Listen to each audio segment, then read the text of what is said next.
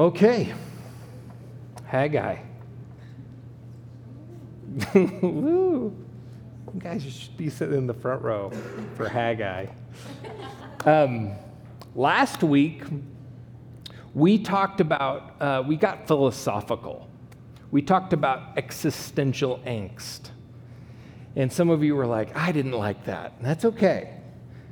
But we talked about the overarching purpose for our lives. And we made the case that is really, really possible, in fact, really, really easy to mislive. It's really easy to mislive our lives. And we asked a couple, actually 3 questions, and we're going to quickly pop those on the screen. The first question is, do you know what you want? Is that one on there? There it is. Do you know what you want? And this was just like thinking about your life. Do you know what you want? The second question we asked is what you want worthy of your whole life? And the third question was, are you absolutely sure about that? And this creates in us kind of the conversation about existential angst. Like, is what I want really worthy about what I'm putting everything in my life towards?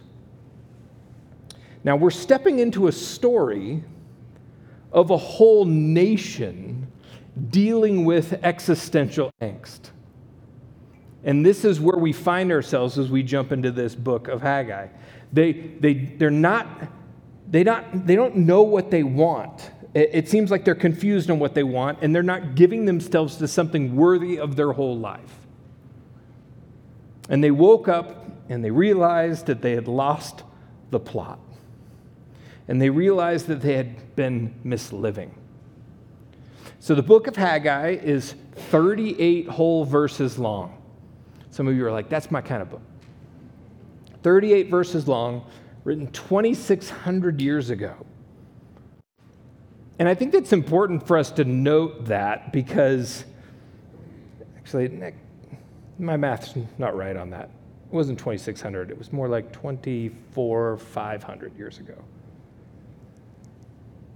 Not that you care. Because I could just see some of you going, wait a second,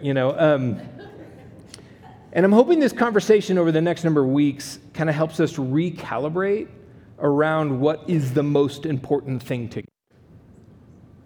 because it is super easy, not only for a human being to mislive, it's actually really easy for a church to mislive. Really easy. And we have stories of that all over the place. But before we dive in, we need a backstory. And if you've been around here enough to know that we're kind of context nerds. We want to know what's going on here. We don't want to just read the scripture flat. We need to know what's happening. So there's going to be some history. And my favorite, there's going to be some maps. I love maps. It's my thing. So, real quick background. People of Israel, Abraham becomes a covenant with God. It starts God's covenant people.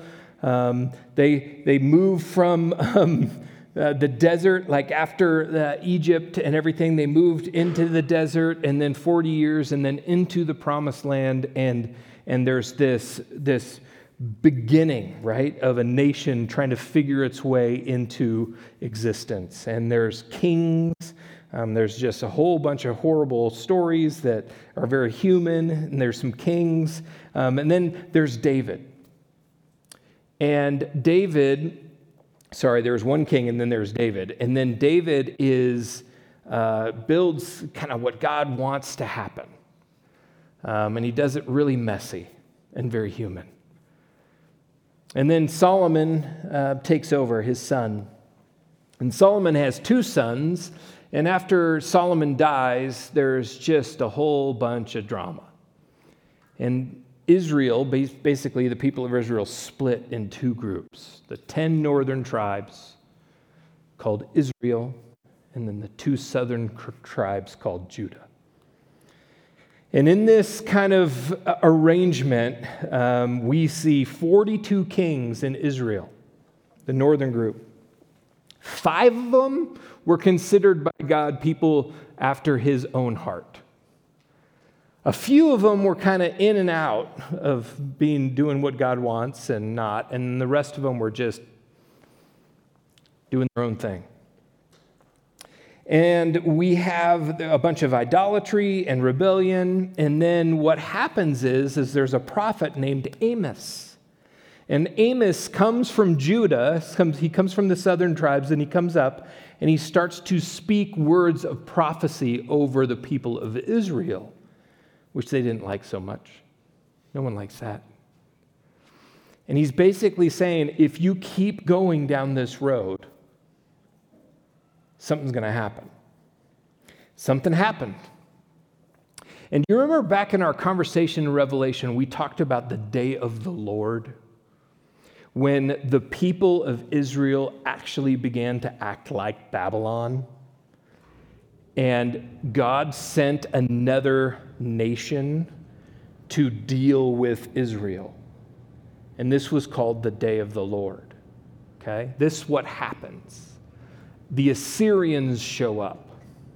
The Assyrians show up, and what they do is they take a number of people off with them to Assyria, but then they leave some of their own people to hang out in the land of Israel.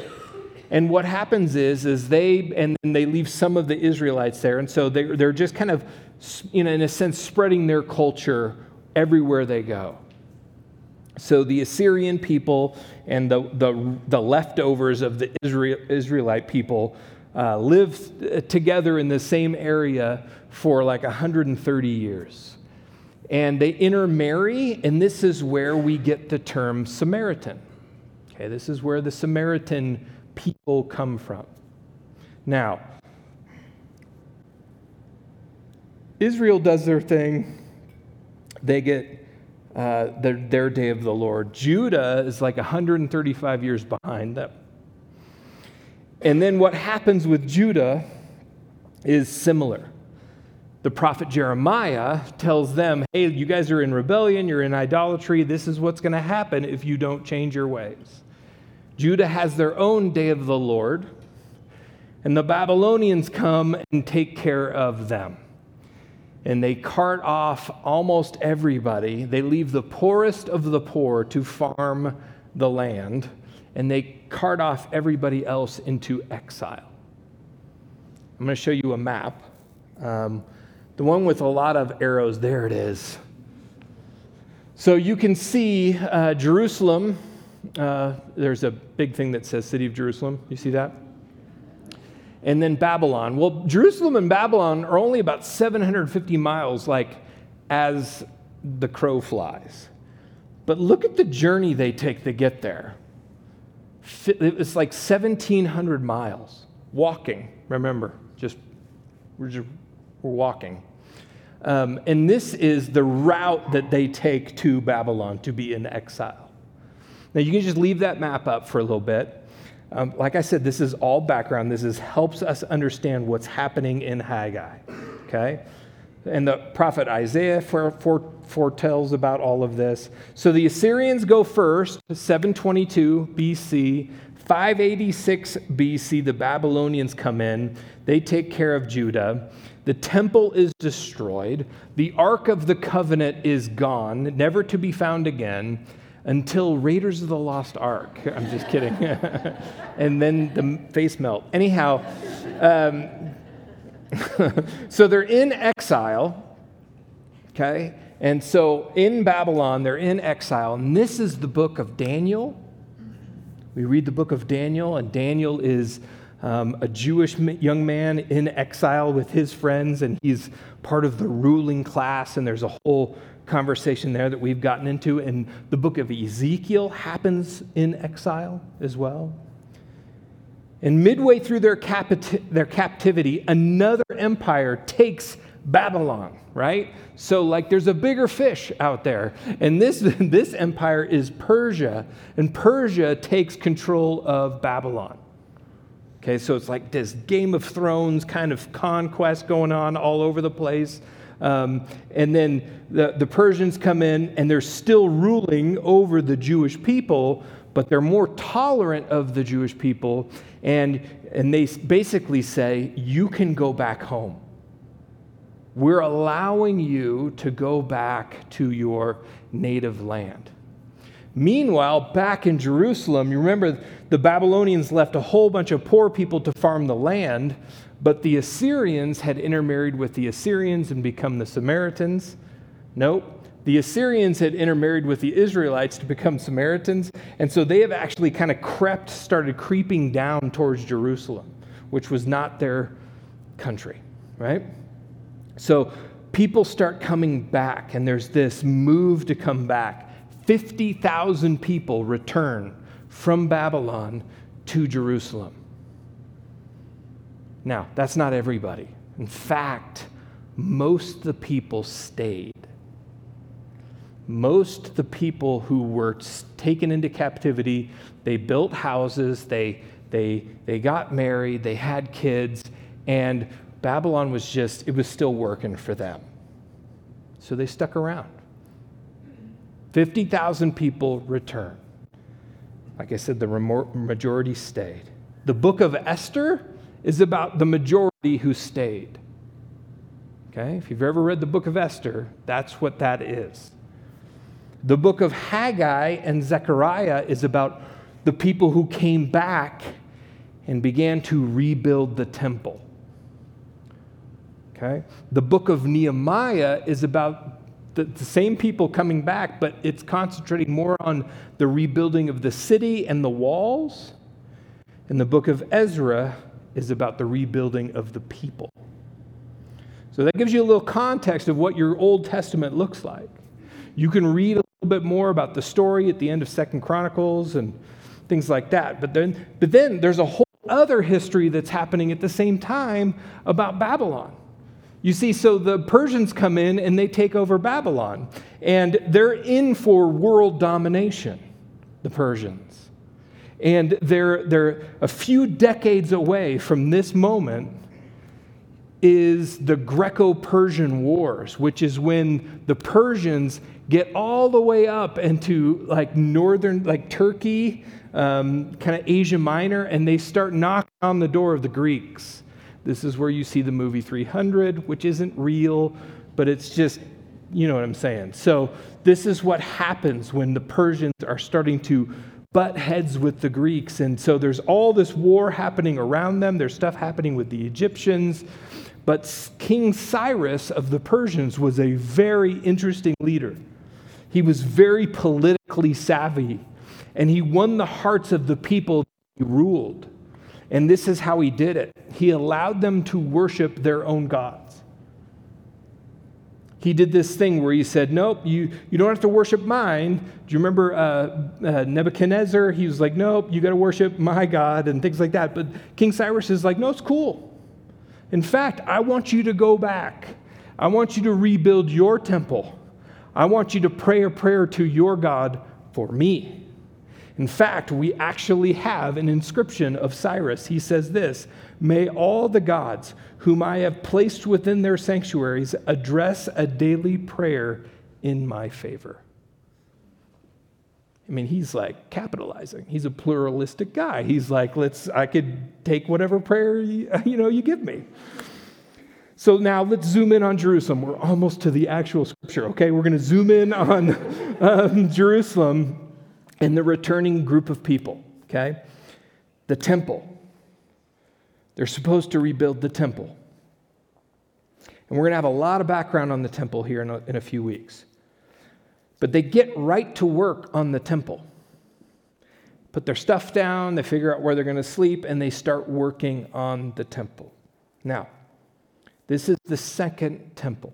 The first temple was built by Solomon, and it got destroyed. This is the beginning of the second temple. And what happens is you fast forward to Jesus' day, and they're still tricking it out. Herod is still working on it. He's still building it. So there's going to be a lot of language we're going to be able to draw from Jesus' time as well. And the nearby Samaritans start picking fights with them. And they start freaking out, and they start writing letters to the king of Persia saying, "What are you doing? Why are you letting them rebuild the temple? Don't you know what that means?"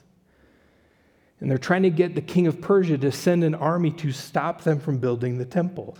And they basically write a letter that says, "If you don't stop them, we will." Okay? And so the Jews get discouraged.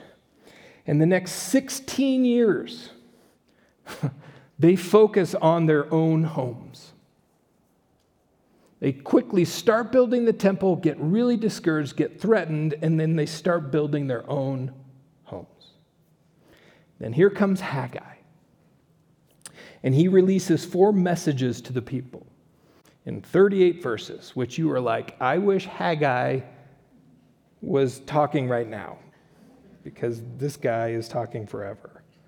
He basically does a series of things. He says, you've lost the plot, you've changed your focus, you missed the main deal. There's a part we're going to get into next week where some of the people know about how big the temple is supposed to be and how beautiful it's going to be, and they're like, it's not going to be anything like that. And so they get discouraged. They look back, their whole vision is in the rearview mirror. Then he kind of encourages them that what they're part of is bigger than they can see. And then there's this fixing their hope on the future that he's going to get into. So, background over. Let's do this really quick. There's not a lot. It says this, in the 2nd year of King Darius, so Cyrus is done, Darius is in. On the 1st day of the 6th month, the word of the Lord came through the prophet Haggai to Zerubbabel, son of Shealtiel. By the way, Paige did way better at reading this than I will be doing. Governor of Judah, and to Joshua, son of that guy, the high priest. So here's some key dates, some key players. You got Darius, you got Zerubbabel, and you've got the date, August 29th, 521 BC. There's not too many books of the Bible where you know the exact date. This is pretty cool. The governor, Zerubbabel, he was actually in line to be the next king. In fact, you will see his name in Matthew chapter 1 in a genealogy. He is actually in the genealogy of Jesus. But he can't be king. Persian king's not going to say, yeah, go back and be king. He's like, but you can be the governor. Right? You can't be the king, but you can be the governor. This is what the Lord Almighty says. These people say, the time has not yet come to rebuild the Lord's house. I love this line. Where Haggai's saying, here's what God said. These people, not my people, these people. We read in Ezra that their work kind of got difficult. Like I said, there was suffering that sets in, that persecution sets in. And a lot of times when suffering or when things get hard, a lot of times we check out. When we get a little resistance in our lives and we're like, oh, it must not be from the Lord. That's just not true. Like there's sometimes we've just got to push through hard things. And it says, then the word of the Lord came through the prophet Haggai. Is it a time for you yourselves to be living in your paneled houses while this house remains a ruin? Now, I just want you to say, God is not anti-house. He's not upset that they're living in houses. The key word here is paneled houses. And the reason why, I think this is just beautiful. There's a reason why he doesn't say, the time has not come, you're just living in your house. He says paneled houses. And that is a huge, what is going on here? Well, you got to understand something. In and around Jerusalem and all that area, there wasn't much wood. So if you needed wood, you had to really work hard. They didn't have lumber yards. And so to have homes with paneled wood was an enormous luxury. In fact, most of the houses, archaeologists say it's all stone, and you could not get cedar close by. These are stone people. These are not woodworkers.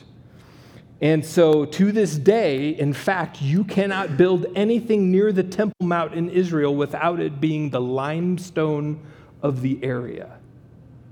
It's really important for us to understand just the culture.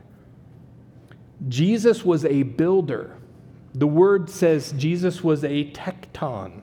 He was a builder. He was not a carpenter. Sorry, Josh McDowell. He was not a carpenter. He was a builder. He was a builder of, with stone. And I'm sure they used some other things as well, but primarily he was a builder. So when it says wood for paneling, what we need to understand is they probably brought some wealth with them from Babylon, and they went to go get wood for their homes.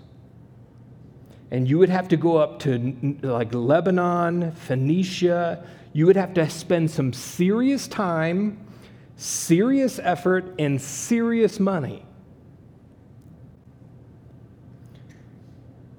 to get that wood for your own home. And they were laser focused on themselves. This is what the prophet Haggai is bringing out. And he says, and this is through God, while my house, my kingdom and my house lies in ruins. So the temple is the center of the city. It's not only the center of the city, it's the center of their public worship and their life. And all these houses are being built up around the temple, and they've got paneling, right? Not like that wall paneling in your 1970s basement, but like some nice cedar paneling. And these houses are going up all around the temple. And the temple is still a mess. It's crumbled. No one's doing anything on it for 16 years. And they're just saying, it's just not time. And so it becomes a focus of their hearts. It's not about laziness, it's about priority. See, our loves and our longings end up being our priority, our desire.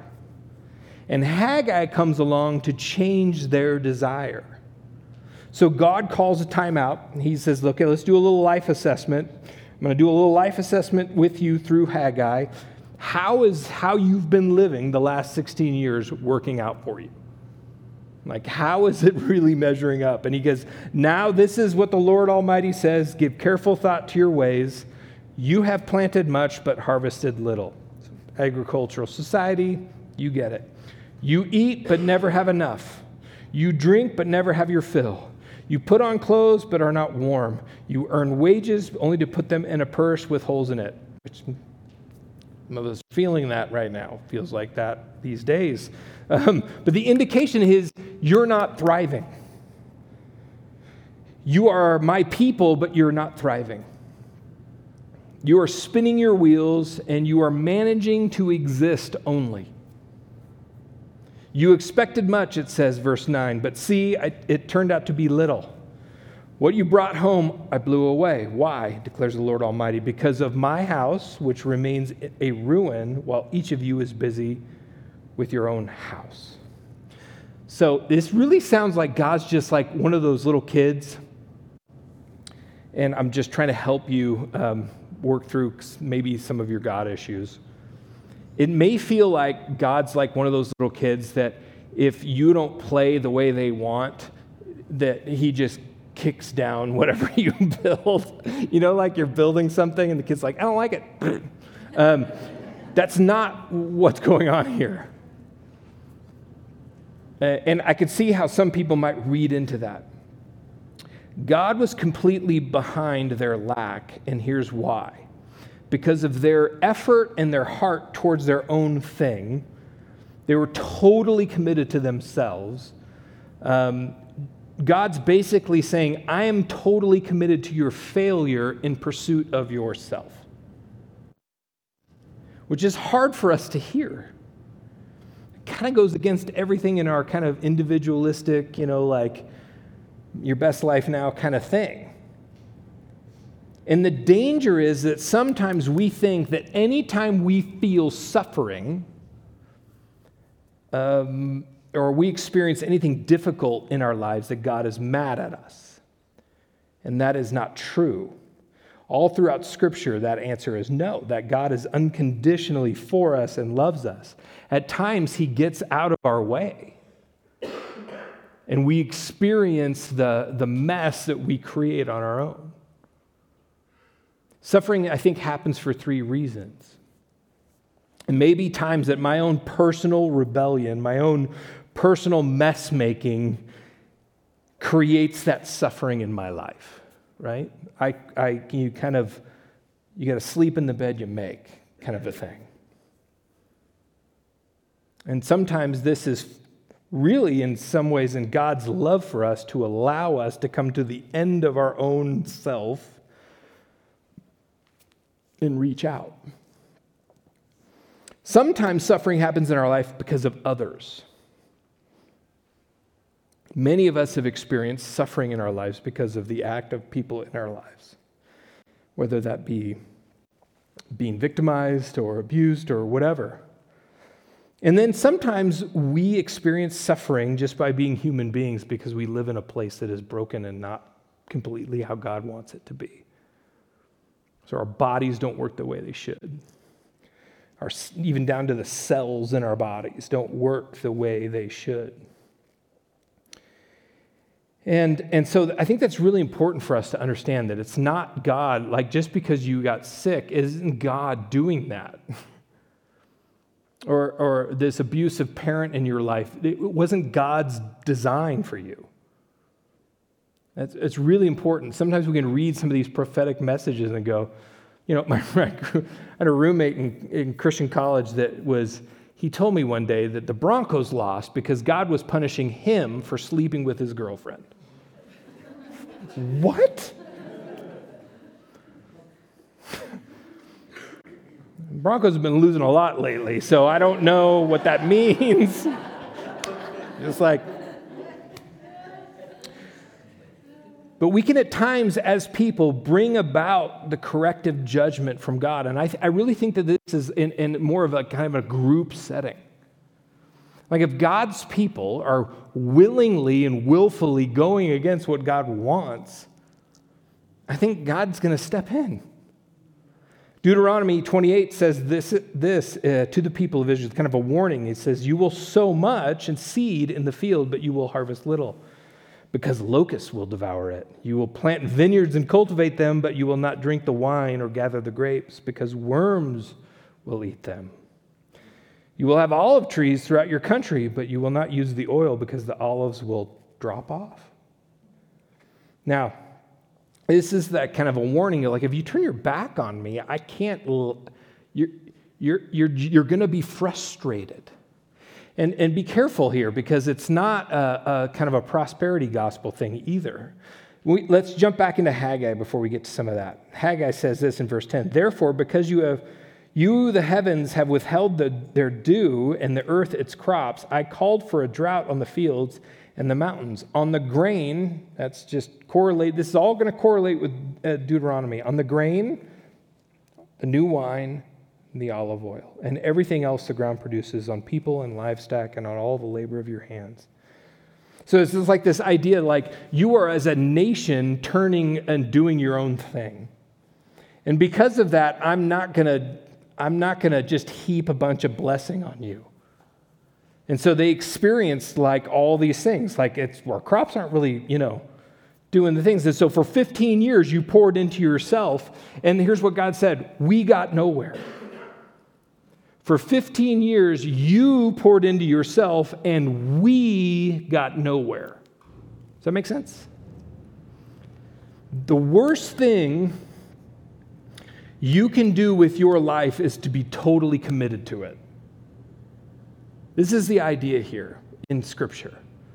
The worst thing you and I can do with our lives is be absolutely laser focused on ourselves, being totally committed to it. And this goes against our whole culture.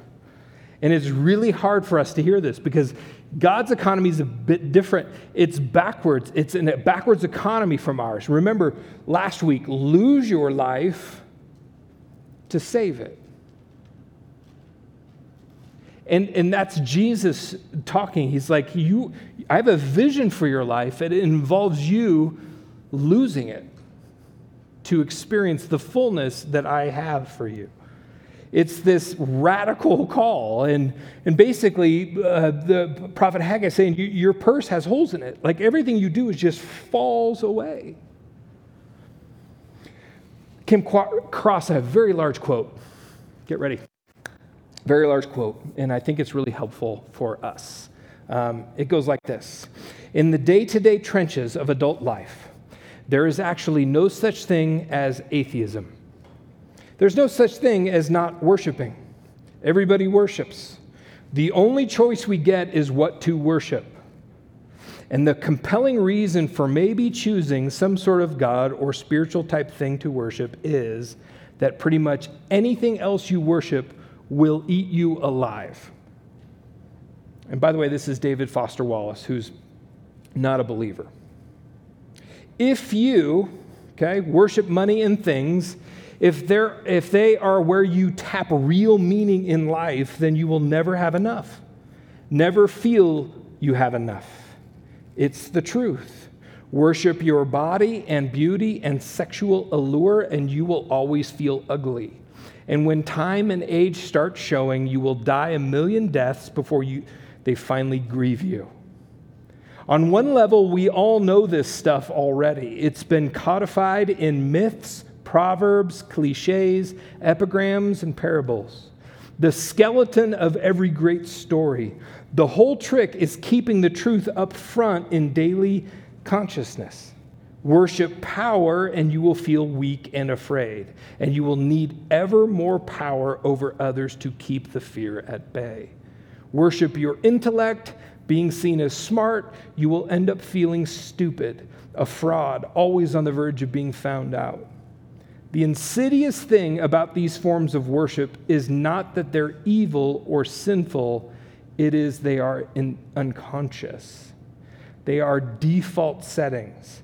They're the kind of worship you just gradually slip into day after day, getting more and more selective about what you see and how you measure value without ever being fully aware that that's what you're doing. Now, that doesn't feel a little bit about where the Israelites are. It's just an idea about considering our ways, right? You pour into what matters most. And so what do we do in our lives when we experience this kind of losing the plot? Maybe the past season of your life, maybe last week was the beginning of kind of a conversation with yourself about what do I want? And is what I want the most important thing to be wanting, right? We've spent seasons pouring into our lives, our comfort, and maybe you've just woken up and realized that has not panned out. Then I've poured into this and that, and I've tried to boost my career, and basically what this is, the prophet is holding up, in a sense, showing them the mirage, right? That it just falls apart. So what do we do when we get to this place in our lives that we feel like all the things that we've done have really been for nothing?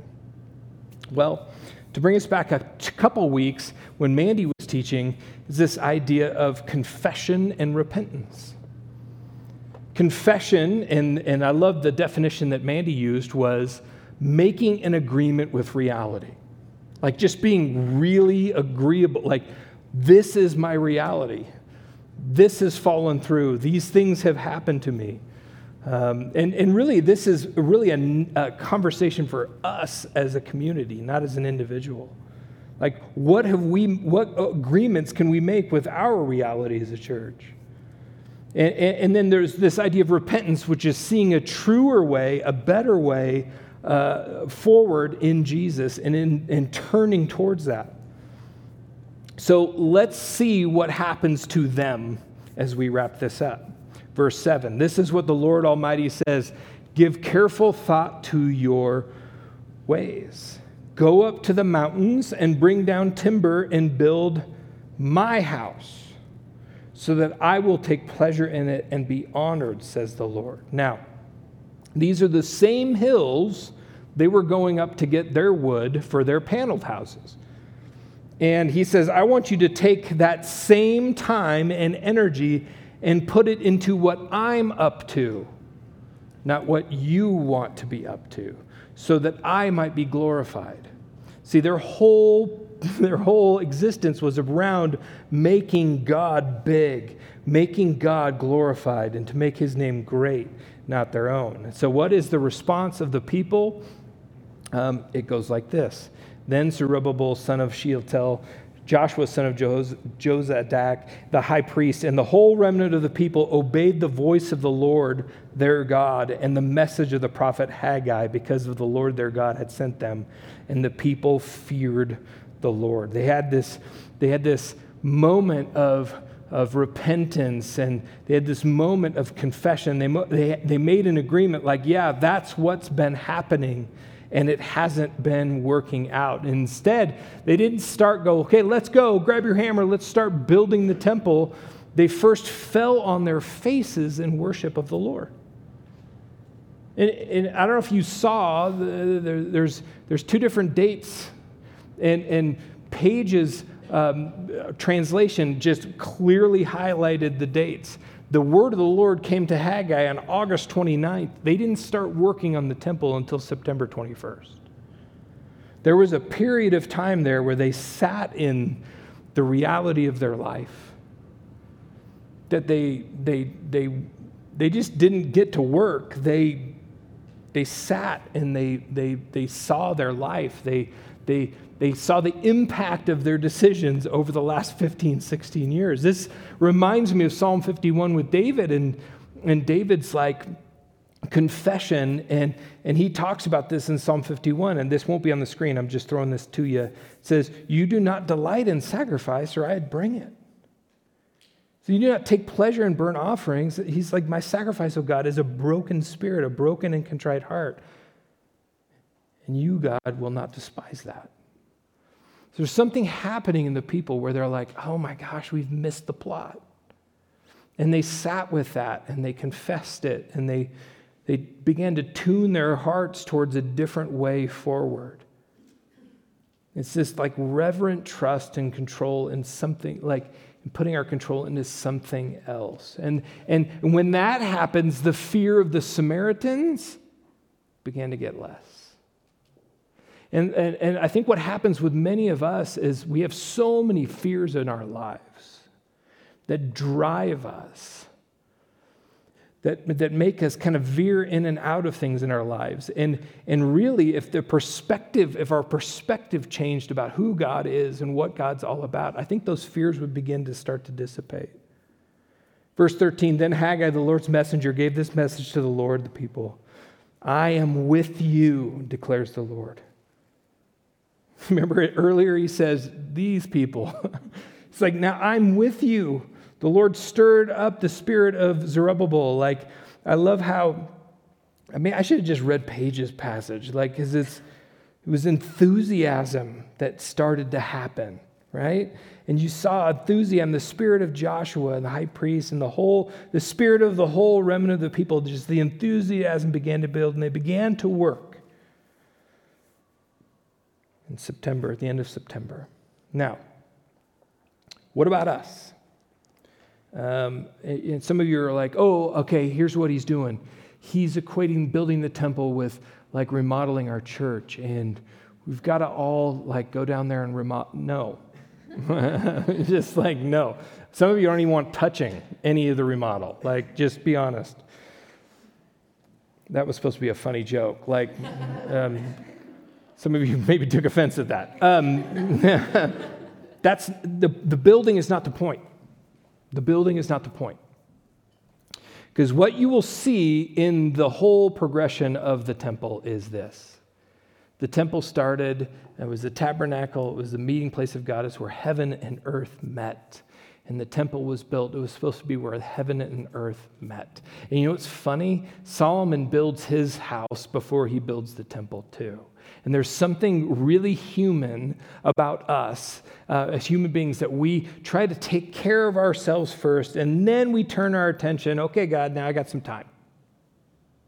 Okay, God, now I got some money. Or, okay, God, now I got some margin in my life that I'm going to participate in what you're up to. And I think that what the temple story tells us is ultimately down the line, and we'll get into this in more specific, but you and I become, in the age after Jesus, we become temples of the Holy Spirit. That we actually become like walking, breathing places where heaven and earth are supposed to meet. Right? And what's interesting here is that we, even though we're walking and breathing, we're supposed to be walking and breathing places where heaven and earth are supposed to meet, we get off track too. We focus on our own lives. We focus on our own comfort. In the church, together, we are a collection of where heaven and earth meet. And I think it's easy for us as a church to get off track. And that we're saved into something, and that we get to be a part of what God is up to in the world. And it's that whole idea of, I said last week, about how we spend our coins, how we spend our day. And so this is just the beginning of a conversation, a call for us to return to the work that God is creating in us to do. That we should consider our ways like these folks. That we can see how we get off and how we mislive, and that we might take this opportunity to repent and return to what God is up to, okay? So we're going to come to the table. I'm going to pray, and just kind of guide us into the communion table together. God, we recognize, because of this ancient writing, that although we have technology and we have more information and even more information about you than they had, that our hearts are human, and our hearts tend to guide us into misliving. And God, I remember this beautiful passage that as Jesus is surrounded by his disciples on the night he was about to be betrayed, and they didn't really get the whole plot at that moment. But Jesus, you invited them to share the cup. You invited them to break the bread. And you promised them that you would be with them. Just like God has promised these people in this book of Haggai that he is with them. And so, God, we come to the table ready to